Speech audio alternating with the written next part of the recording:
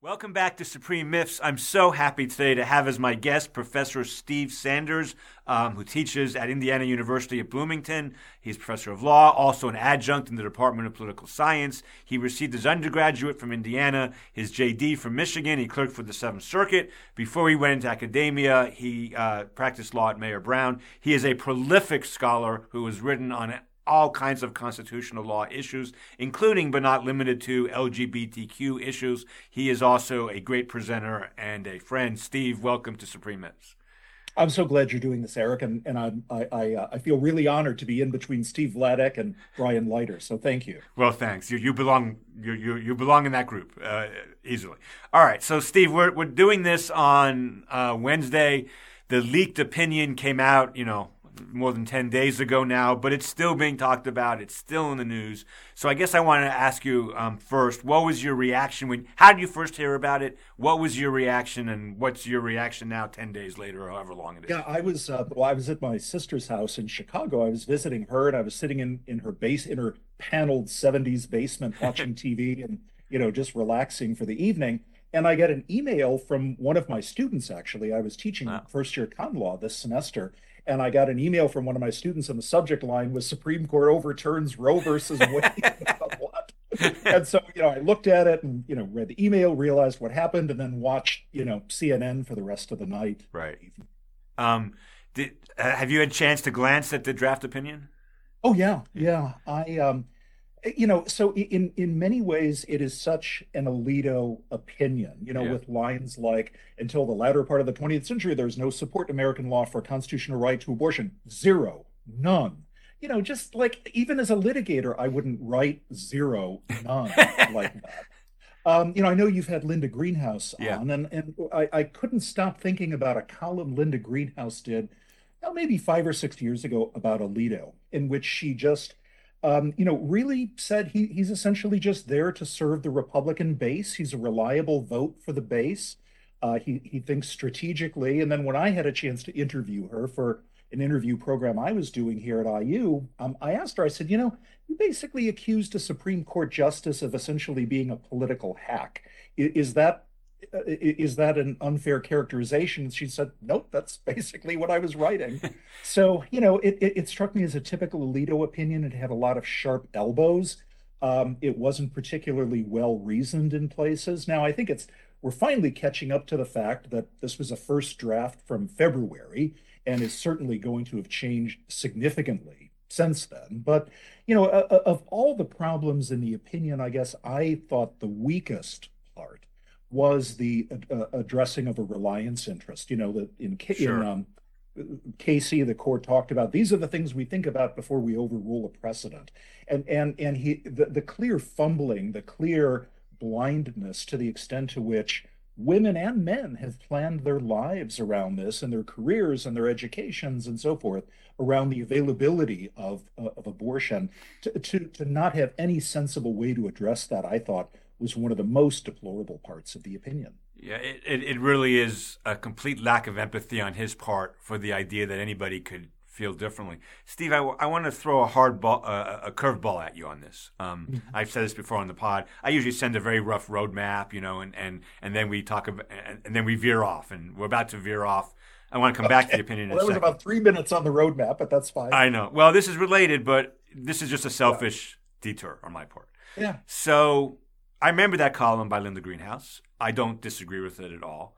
It sounds like you have some sympathy for her points that she's making. Oh, yeah. So here's what I want to ask you, and it's a hard, sensitive question.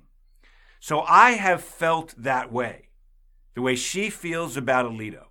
I have felt about Justice Thomas since 1993, and I've written about it, and I have shown on my blog Dorfit Law and in 3 articles and 2 books that Justice Thomas's votes, of course, he's not as mean.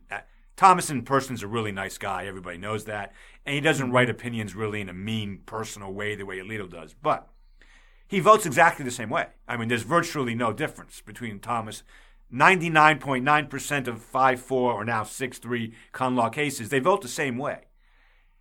I think actually he's as much or more of a Republican Party operative than Alito. And I've been saying that for 20 years before everything about his wife came out. Why doesn't Thomas? Oh, first of all, do you agree with that characterization? And second, why do you think he doesn't get the same treatment from the press? I say that because people like Adam Liptak, who's been on my pod, everyone knows I think Adam is the best Supreme Court journalist in the country. I think, with respect to everybody else, he's amazing. But Adam and others have never. They don't see Thomas the way I do, which is an absolute partisan Republican hack. Am I wrong? So I agree with that to a large extent, but I think the two can still be differentiated. Okay. I know what you think of originalism, but at least I would say Thomas has a deeper, more stubborn commitment to his particular ideology, his particular approach. For most of the time he has been on the court, he's been perceived as sort of off on his own project. He doesn't care if he's the lone dissenter. In that column we just talked about by Linda Greenhouse, she said, Alito lacks the sort of self-indulgent quirkiness that Thomas has. I think that's what differentiates them. I think of the McDonald decision, which extended the Second Amendment to the states. And, Alito wrote that opinion and he just, sort of straightforward, in Heller, we said that it's a fundamental right and it's a fundamental right as to the states do, whereas Thomas concurred, but Thomas was like, I would do this through the Privileges and Immunities Clause.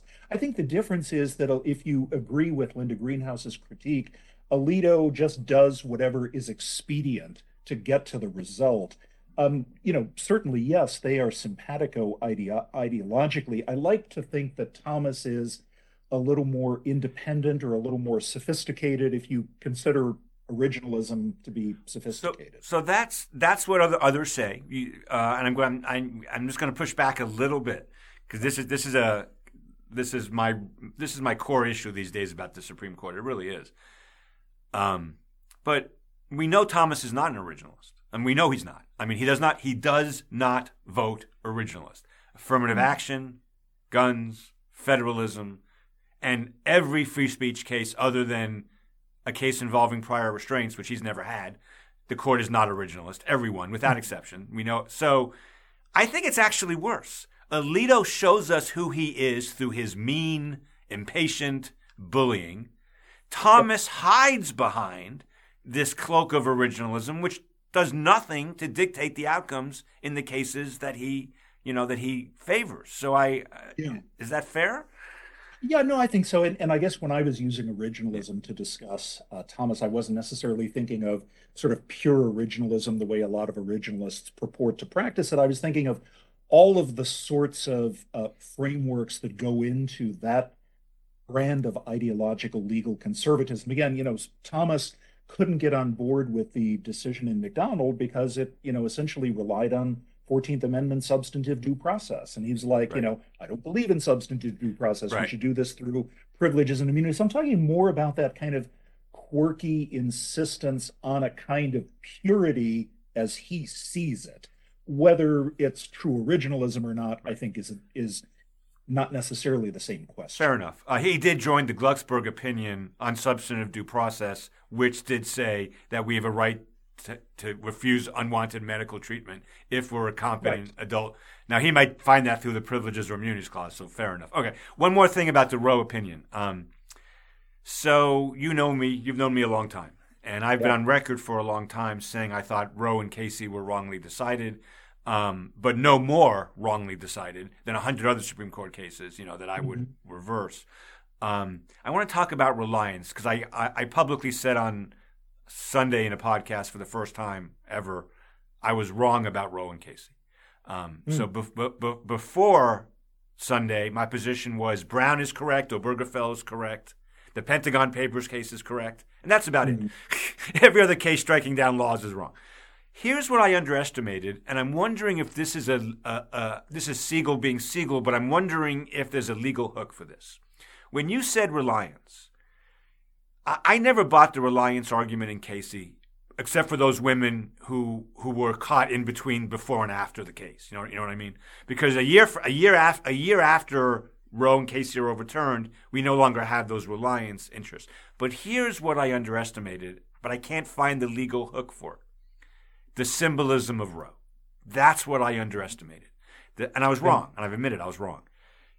To my mother, who's passed, Roe was a symbol of gender equality. It was a symbol of the women's consciousness raising movement, which she was involved in the 1960s and 70s. It was a symbol that we're making progress towards and of course, Roe's about abortion. I'm not saying it's unimportant, and say so is Casey. But both of them are basically saying we're going to live in a country where women are equal. This takes that away. Yeah. Is that reliance suitable for a justice to consider? My definition of reliance interest is fairly broad. Now, I think what you're talking about is what Justice Ginsburg said, that the strongest argument in favor of abortion rights was an equal protection, women's rights and women's liberty argument. But when I talk about reliance interest, I'm not talking about the person who is planning to get an abortion tomorrow. I'm talking about women writ large, who have greater educational and professional opportunities and can plan their lives in the same way that, when you get married, you plan your life and your property decisions and your children around the assumption that once you're married, you're going to remain married. That marriage won't disappear. I talked about this in the context of, pre-Obergefell, when it was possible to, lose your marriage when moving from one state to another. I'm talking about fundamental life decisions that generations of women have made when I say reliance interests. That's well said. I think it's decisions. I also think maybe it's a mentality. I mean, because I think go ahead. No, you go. I'm a believer in a sort of variety of the living constitution, which is sometimes called dialogic constitution. Barry Friedman. Barry Friedman, yeah.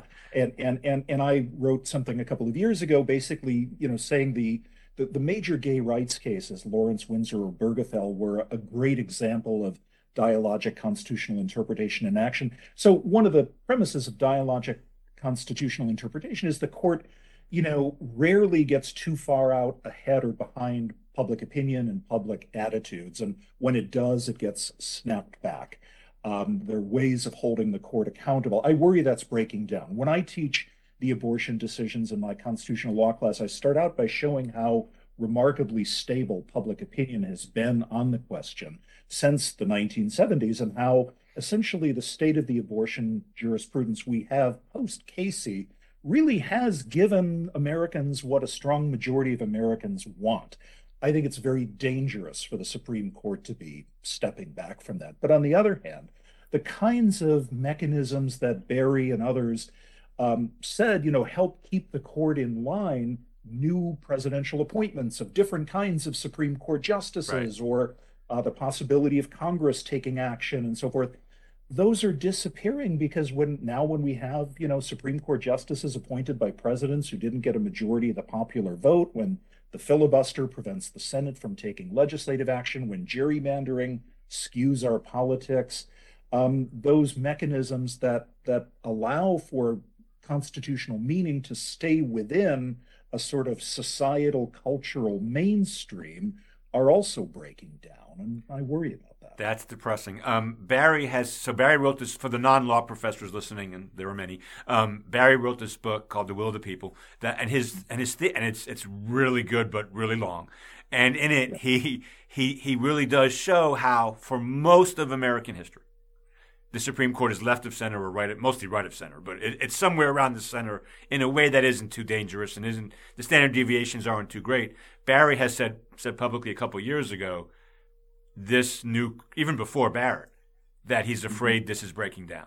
That what has been true historically is not true, which will eventually lead to a crisis. I think he's probably right. What do you think? I think so, because again, the reason it's called dialogic constitutional interpretation is it's this idea that the development of constitutional law, over the long run represents a sort of dialogue between the American people and the court. I mean, it's a variation on things that Reva Siegel and Robert Post have written about what they call constitutional culture. It's a variation on the living constitution, but it's this idea that the court, not for every single decision, but over the long run, right, listens and is sensitive to what the public and the culture want and will accept and are ready for. And with this particular group of justices, I really worry that we are essentially seeing, they realize they can wall themselves off figuratively and now even literally from the public and sort of do what they want. Yeah, I think so. Which is one of the reasons all of my work has gotten much more popular in the last year, though I think it was accurate 15 years ago. But anyway, I used to be an outsider to this. Now I'm more of an insider. Steve, your ideas have gone from off the wall to on the wall. Yes, Jack Balkin. yes. Although Balkin wouldn't give me that credit. When the opinion came out, in the next 1 to 4 days afterwards, I watched social media pretty carefully because, for better or for worse, I'm kind of engaged in social media in a significant way. And what I noticed was people were starting to say there were 3 cases that this draft opinion suggests might be in trouble. One was Loving versus Virginia, the best named case in Supreme Court history, which overturned the ban on interracial marriages. There's no way there's no chance the court's going to reverse that case. That's my view. I assume you agree with that. Yeah. Yeah, that was just mostly because Loving is 80% a racial equal protection case that applies strict scrutiny and calls out white supremacy for what it is. Right. And then it's sort of, as this paragraph or two at the end tacked on about substantive due process, which are important because it made marriage a fundamental right in contexts other than race. But Loving is predominantly an equal protection decision. That's right. Also, the old Mark Tushnet, Mark's been on this pod too, the old Mark Tushnet test. Can you close your eyes and try to imagine a New York Times headline? And if you can't, the court probably won't. Now, in a post-Trump world, it's not quite as strong, but there's no scenario we wake up one day and the New York Times reports Supreme Court allows Alabama to ban gay marriage or something. I mean, interracial marriage. It's never going to happen. So let's put that to the side. Griswold was another one, the case where the court held for the first time there was a constitutional right to privacy. It overturned Connecticut's ban on contraception for the non-lawyers listening. Connecticut was the only state in the country that banned contraception. There's some angst about this because that is a pure kind of penumbras emanations due process case. But I don't think the court's going back on that. Do you? As a practical matter, no. I mean, it is kind of an oddity out there. Everybody knows it as the case that first announced a constitutional right to privacy, but Roe took an important step in basically rehoming that right to the 14th Amendment, to substantive due process. The penumbras and emanations, I teach my students, I say, look, inductive reasoning like that is a respectable legal exercise, but it still remains a bit of a punchline among constitutional decisions. But I agree with you. Although, I think of what Alito did in Hobby Lobby and what the court, did there related to contraception. And I wonder, around the edges, maybe.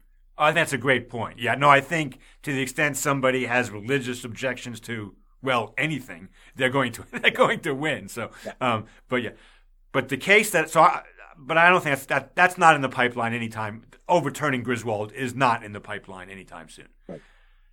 Although I will say that Kavanaugh was very cagey at his confirmation hearing when he said he agreed with the white concurrence in Griswold, which did not involve the right to privacy.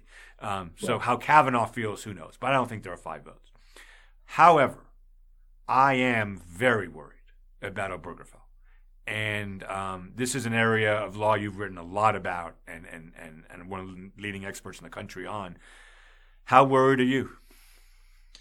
Well, I wrote a piece about a year ago that I said nobody should worry. Obergefell is safe. There was no indication the court had any taste for going there. Even in the decision where Kim Davis, the Kentucky clerk who had denied marriage licenses, was sued and sought qualified immunity. Unanimously the court turned that down. Now, Gorsuch, was it Gorsuch and Thomas or Thomas and Alito? It was Gorsuch and Thomas and maybe Alito, but definitely Gorsuch and Thomas. Had a statement in which they basically said, see, we told you Obergefell was going to be a disaster for religious rights. But then there was a case out of Indiana, which involved birth certificates, and the court denied cert there, and there was no dissent or no statement from the conservative justices. So I didn't see much reason to worry. My view, and the way I teach Obergefell is not about a right to gay marriage. We begin from the premise that under Loving and then another case from the 70s, Zablocki, marriage is a fundamental right. And Obergefell, needs to be thought of primarily as an equal protection decision, saying, is there a sufficient reason for denying marriage to this group? Now, I say, you have to sort of superimpose this way of thinking on the opinion because Justice Kennedy's actual opinion isn't that helpful. This is sort of the wages of Justice Kennedy's airy, non-doctrinal sort of style of constitutional opinion writing that at the end of the day, we don't really know what Obergefell rests on. I actually think in some ways Lawrence, the case from 12 years before Obergefell, which struck down sodomy laws, might be more vulnerable because in Lawrence, Lawrence is the opposite number. It's the antipathy to the Glucksberg approach, the sort of very conservative history and tradition based approach to substantive due process that Alito says in the draft opinion that's the only way to think about substantive due process. Lawrence stands as a rebuke to that idea that substantive due process can be about evolving understandings and a sort of libertarian view of the Constitution, and it rests on sort of nothing more than that. Yeah. So I actually think Lawrence might be more vulnerable. States might be more interested in attacking sodomy because it's less understood and there's more of an ick factor than in going after same-sex marriage. Sure, is Obergefell potentially more vulnerable than I thought it was a year ago?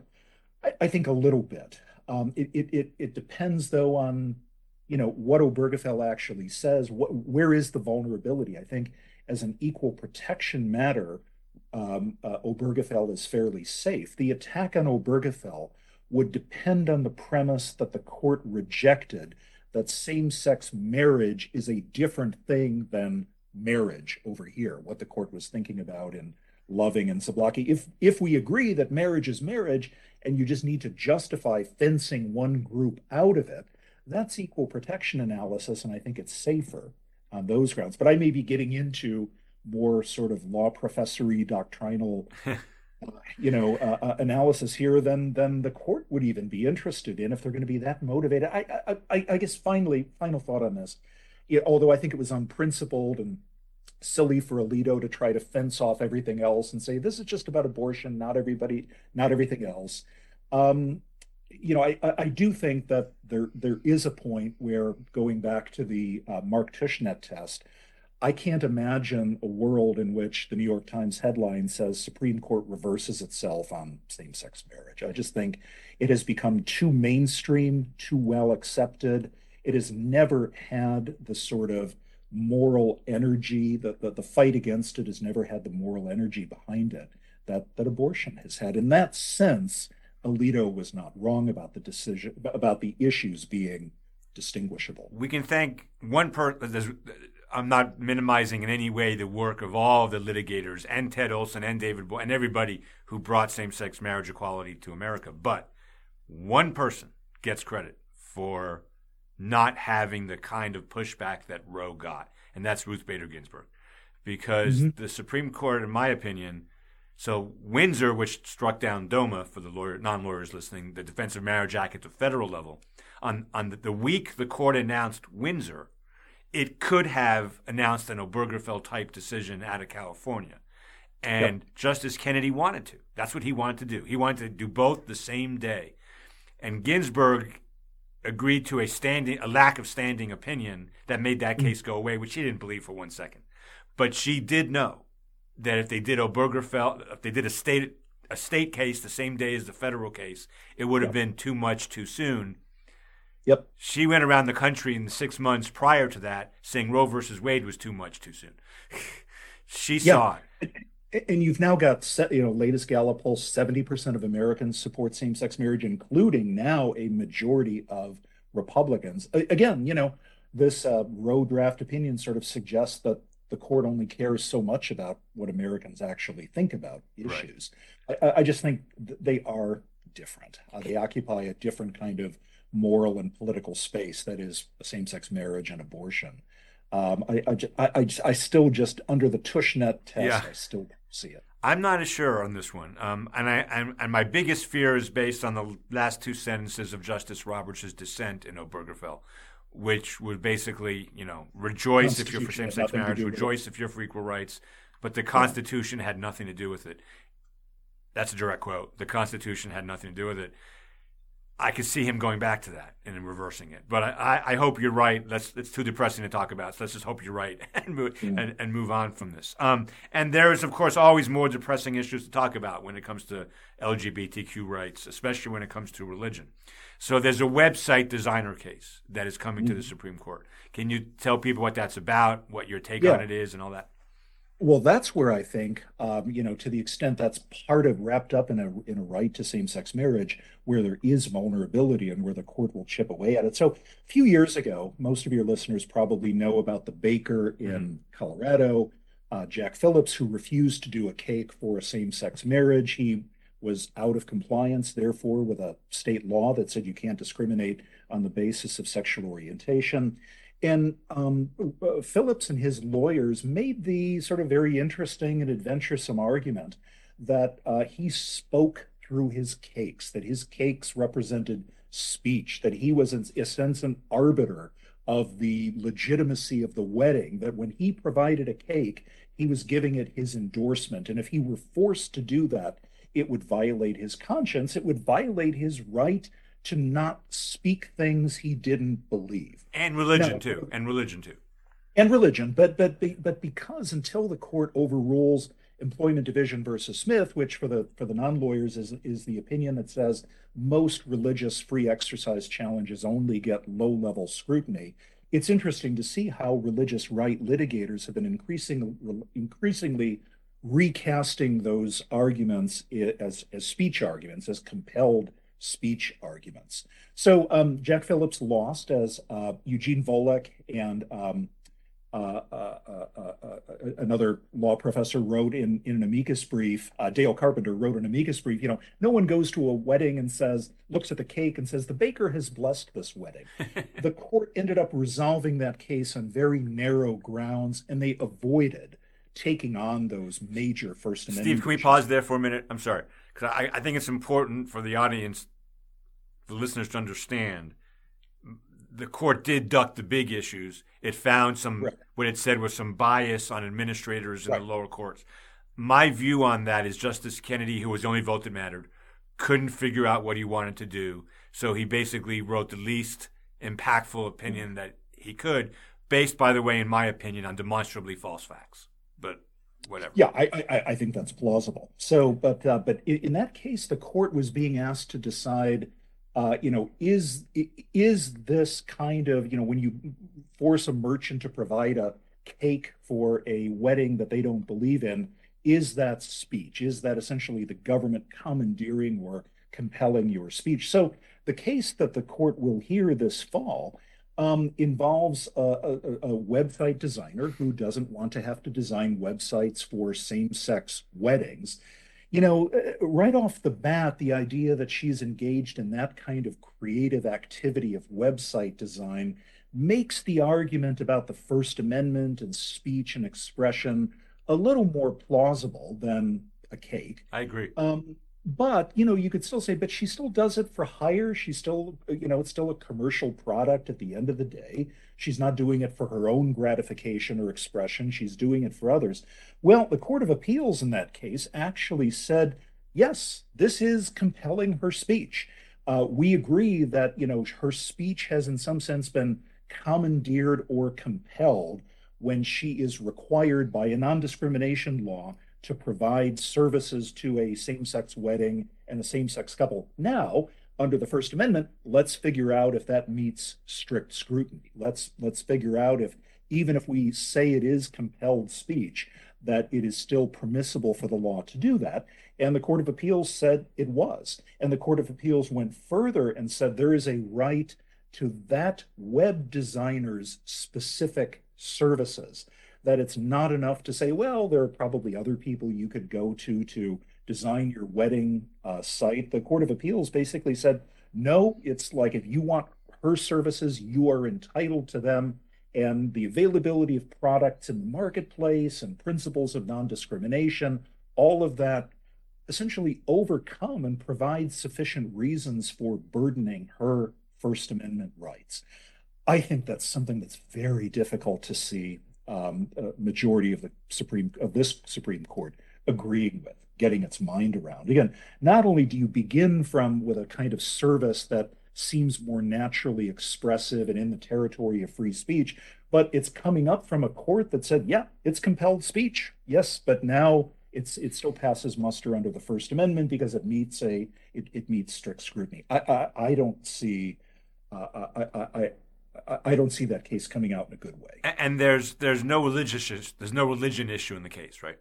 Well, I think there is. I mean, I don't think. No, I think they granted cert just on speech.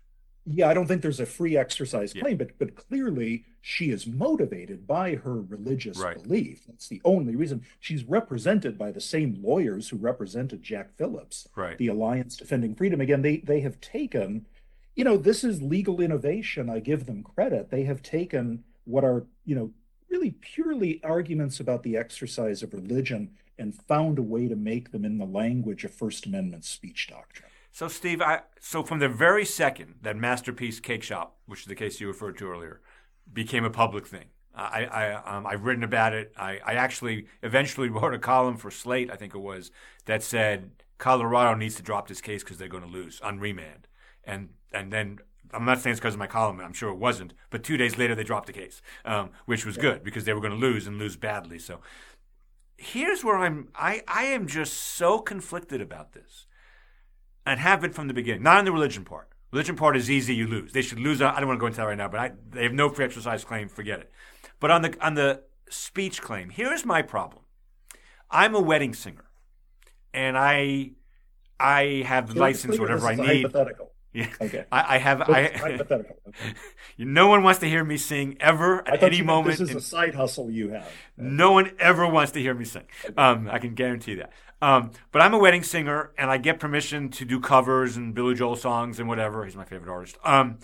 And I put my personal spin on it and all that. And I say, but I will not do, let's take the most obvious case, interracial marriage. I won't do it. No, worse than that. I won't do black weddings. If you're both black, don't call me. I'm not doing your wedding in violation of a zillion laws, state and federal. I don't think the government can make me sing. And if the government can't make me sing, or write a poem, I'm not sure it can make me do a web design. It can make me provide tables and provide forks and provide electricity. But when we add core expression into the mix, I gotta say, I'm not sure. I actually think that's probably wrong. Once again, I think you and I are in agreement about this. So in addition to first year con law, this past spring I taught a class on sexual orientation, gender identity, and the law. Mm-hmm. And so we had a chance to delve into these issues and in a detailed way. And I had 45 terrific students. And we spent a lot of time on this, on exactly that issue. Okay, the cake with no decorations or message on it, the cake with a decoration or message on it, is that different? The guy who engraves the wedding rings, the limo driver, the florist, the singer, the photographer in her studio, the photographer at the wedding. These are exactly the kinds of, law professor hypotheticals. Okay, let's change the facts and see if your views are the same. These cases present, and I agree with you. I think there is a line. It's not easy to articulate. It's almost more a sort of gut instinct, or I know it when I see it, when something is too close to either compelling speech or forcing you to participate in a ceremony, in a ritual that violates your conscience. I showed a video of a wedding singer, serenading the couple at their reception. And I asked my students, I said, you're telling me that, the government could force him to do that, could force him to put the kind of meaning into his voice and his words and his performance that are required? And, I had a few holdout students who said, yep, government can do it. I think they're just so deeply committed to the idea. But I do think that those kinds of fine distinction. I think there's a scale. Yeah. And we can argue about whether the florist or the baker, where they fit into it, whether the web designer. I would still say, if I had to make the argument, the web designer is different than the person who has to actually show up and participate at the ceremony. Right. The practical question is, why would you want to patronize somebody who couldn't put their heart and soul into it? Right. So there's also, I also agree. I don't know if you've had Doug Laycock on your I have podcast. not yet. Doug Laycock, for your non-professor audiences, is one of the leading religion scholars, but he's very big on this idea that law needs to create space for both religious liberty and LGBT rights to coexist. And I tend to agree with him on that. I saw, just recently, Jack Phillips was the Colorado baker had a complaint filed against him for refusing. Not Jeff. Mike. Jack Phillips. Okay. The baker, yeah, had a complaint filed against him because he refused to do a cake for someone's gender transition ceremony. I saw that. And it's like, that's just trolling at that point. I agree. You knew he wasn't going to do it. Like, why? Why? Just to make the point. I mean, if that's the way we're going to use law, then there may come to be some validity to the critique from the religious right that this is an effort to just stamp out religious dissent. That's a great point. Mike Dorf, who I blog with, as you know, and I think you blogged once or twice for Mike too. I think I don't want to mischaracterize Mike, but I think he takes seriously the argument, at least, that there's a compelling state interest in eradicating discrimination, and when you enter into the economic arena, even if you're expressing ideas, you subject yourself to the law in that because of the compelling state interest in eradicating discrimination against marginalized groups. I don't think that argument is in any way weak or silly or frivolous, but I can't get there all the way because the making somebody show up piece makes no sense to me. Like, that just doesn't make sense to me. I agree. I neglected to mention, that ended that conversation, new conversation. You mentioned to me before we started talking that you're going to be visiting in Michigan, University of Michigan, where you went to law school next spring. And you're going to teach a class on free speech on campus, right? I think you said. Campus Speech and Academic Freedom is the title. Okay, I have yet to actually put it together, but I sort of know what I want to. So you have a PhD in political science.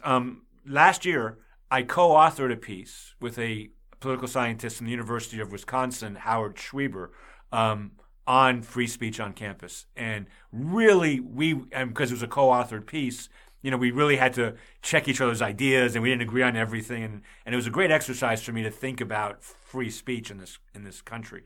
I don't want to ask you about the law yet about this. As I think you know, I have a very European view of free speech, which 98% of law professors in America don't have. Brian Leiter does. So my next guest does have that view, but he's the only one, I think. He and I there's two of us in the whole country. But even someone who accepts hook, line, and sinker all of the Supreme Court's doctrine on free speech, what I am so worried about for our country is, irrespective of the law, forgetting coercion or compulsion or anything like that, college students today and graduate students, and this is Georgia State doesn't have this problem yet. We may in the future, but Emory, where I went to undergraduate and I live around the corner, and where my wife teaches in the business school, Emory is having these issues left, right, and center of students who are simply intolerant of even hearing disgusting and despicable speakers. And I was raised, again, not with the law, but as a policy matter, let them speak so we can then say, that's awful, that's terrible, don't follow these heinous Nazis or whoever. They don't want to do that. They want to block the speech. They don't want it anywhere near them. This really scares me as a society. Does it scare you? It does. And I don't know if you watch Bill Maher's program. I watch Bill Maher all the time, yeah. But my views on free speech and sort of the sensitivities of sort of millennials and Gen Zers. I'm sort of right there with Bill Maher. I agree with you. I am increasingly being, I've always been, because I originally wanted to be a journalist, I've always been a, really, really strong believer in the First Amendment. I have to say, my view in that old sort of John Milton, Areopagitica sort of view, let truth and falsehood fight, and truth will always emerge the victor. In the era of Fox News, Right. in the era of the volume of misinformation and the sort of the uninformed citizenry we have, I'm sorry to say I am shaken in my faith in that principle that we can rely on that to still work. I guess for me though, I draw a line, for better or worse, at the gates of the university. To me, because I've spent my whole life at a university, not just as a teacher but as an administrator, and I was a student at this university where I am now. I think a university is a sort of sacred space. It needs to be a neutral ground. It needs to be a place where controversial ideas can be explored. Indiana University went to bat and defended Alfred Kinsey's academic freedom when he Right. was doing things that were extremely controversial. So even if I am, losing faith in that kind of theory of the First Amendment idea that let truth and falsehood, fight and truth will emerge, I still think a university is a different kind of space for the exchange of ideas, speech, research, teaching, and we can't afford to let go of that in the university space. So I know you haven't started this project yet, or Howard and I discussed this at length, and we punted on this issue I'm about to ask you about because there was so much else to talk about. So but this issue I think is hard. What do you do with a college student at a public school who posts horrifically racist, sexist, terrible things, and maybe even through a university computer, but not on university time, or university email, but not on university time. So, and it doesn't even affect. Let's just say it doesn't. Well, let's take two situations. One in which it's just an outlier who says terrible, crazy things. One person is upset and wants to punish them. Mm-hmm. Second hypo would be someone who writes something that really does cause academic distress in the university in many ways, and gets in the way of the pedagogical mission, but did it on the internet away from the university. What do we do with those two things? I think the situation, the second one, presents a stronger case for involvement where objectively it is causing disruption and interfering with the university's ability to do its job. Now, a lot of that can be pretextual, a lot of that can be speculation and hyped up, but if it is objectively affecting the ability of somebody to pursue an education or for the university to pursue its academic mission, I think there's a stronger case there. Where it doesn't, I think there is no case. I was actually involved in a situation like this. So several years ago, we had a graduate student in one of our units here at IU in the media school who was accused of having posted essentially a threat, some threatening words. It wouldn't have qualified as a true threat under First Amendment law, but some threatening words on a website directed at someone, a Muslim person in another country. This person, the dean, found out about the post, and this person essentially was fired from his position as an associate instructor, which meant essentially his graduate education was over. I chaired the mediation committee, and our committee actually recommended that the student get his job back. Our view was, even assuming he did write those words, that he didn't write them on a university computer on university time. There was no evidence anyone at the university had ever read or known about them until they were brought, to the attention anonymously of his dean. And our view was not a sufficient connection to the university's business to punish him. Now, the provost didn't agree with that and upheld the dean's decision to fire the student.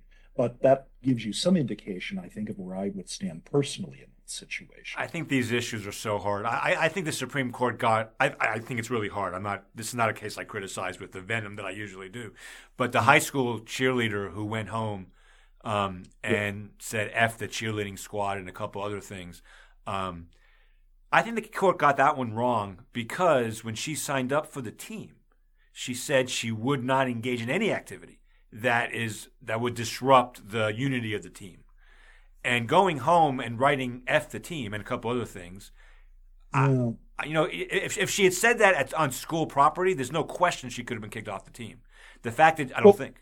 well, was it the point though that she said that after she was kicked off the team or hadn't made the team? So No, I don't know. what it was she wanted to be on varsity, and they put her on junior Okay. varsity. Okay. But then they All right. kicked her off junior varsity against her will. So I didn't remember that particular nuance, Yes. which she had essentially Yes. signed a sort of Yes. non-disparagement agreement or Yes. something like that. If she did, then that might change the situation for me. My recollection of the facts of that case was simply that that may have fallen more into the category where, um, you know, uh, uh, was did this seriously No, disrupt, it didn't. I don't. cause the school No. to shut down or Right. anybody to lose a day or even an hour of instructional time?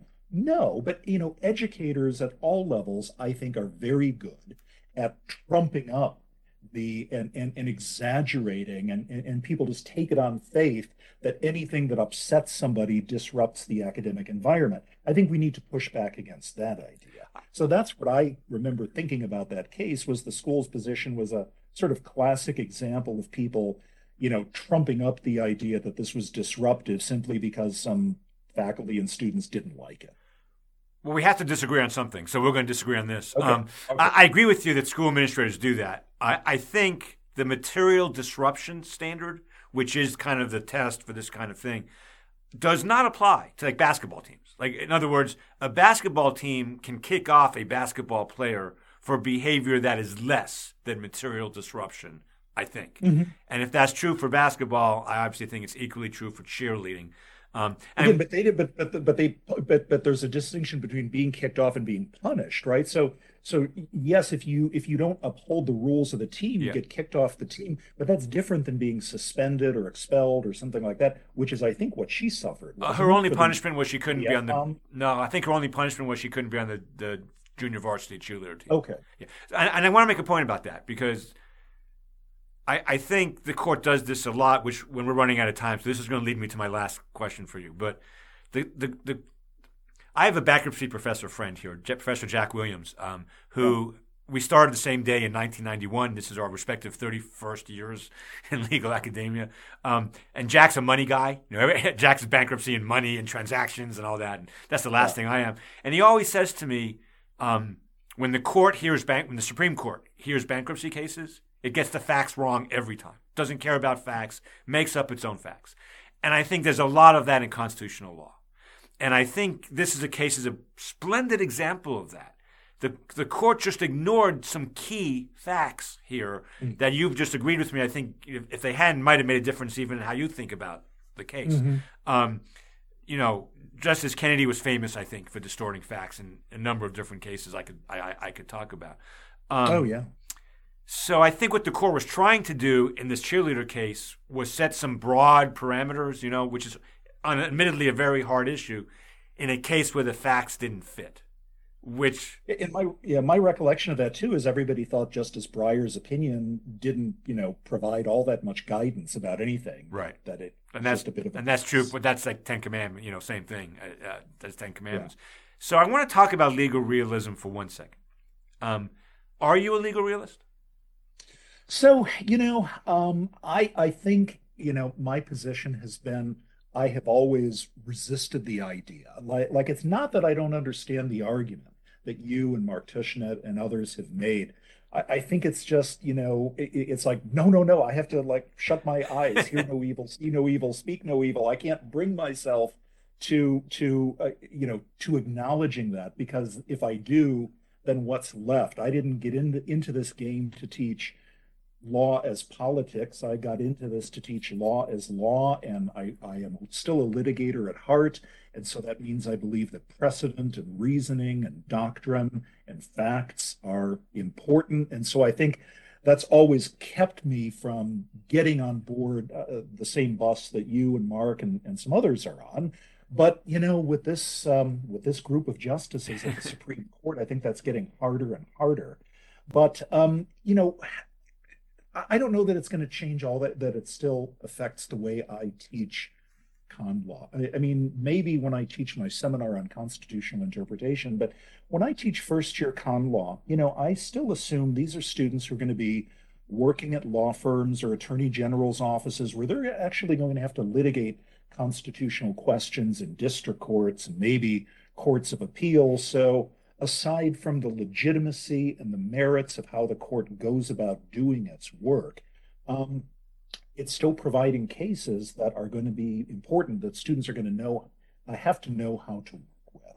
And so I think that's why I still remain a doctrinalist, at least as a teacher, because I am teaching these students what they're going to need to know when they're defending against a dormant commerce clause claim, when they're working in the Indiana Attorney General's office, or when they're making an equal protection claim representing a client who's been discriminated against. So I guess I'm, to some extent dodging your question by saying, well, I still think it doesn't take away from the fact that in teaching first year con law, I need to give my students not just the ability, sure, to critique cases and be able to identify the weak points in their reasoning, but to be able to go out and apply those principles from these cases in their day-to-day legal practices. So I want to push back a little bit with two quick stories, if you don't mind, and get your reaction to them. The first one has just happened yesterday. Sandy Levinson, who is one of the legends of constitutional law and political science, and was one of my early guests on this podcast. I was grateful to him for that. Sandy wrote. We have a nerdy con law list, and Sandy just last night wrote that he was at a conference last weekend. He wouldn't identify the person, but said a very famous law professor who said they stopped teaching con law after Heller because they could no longer take it in good faith. My friend Chris Sprigman at NYU, who's really an IP guy, an antitrust guy, and really smart, taught con law for a while, gave it up, said, I can't teach an area of law where the court just makes stuff up. He used a different word for that.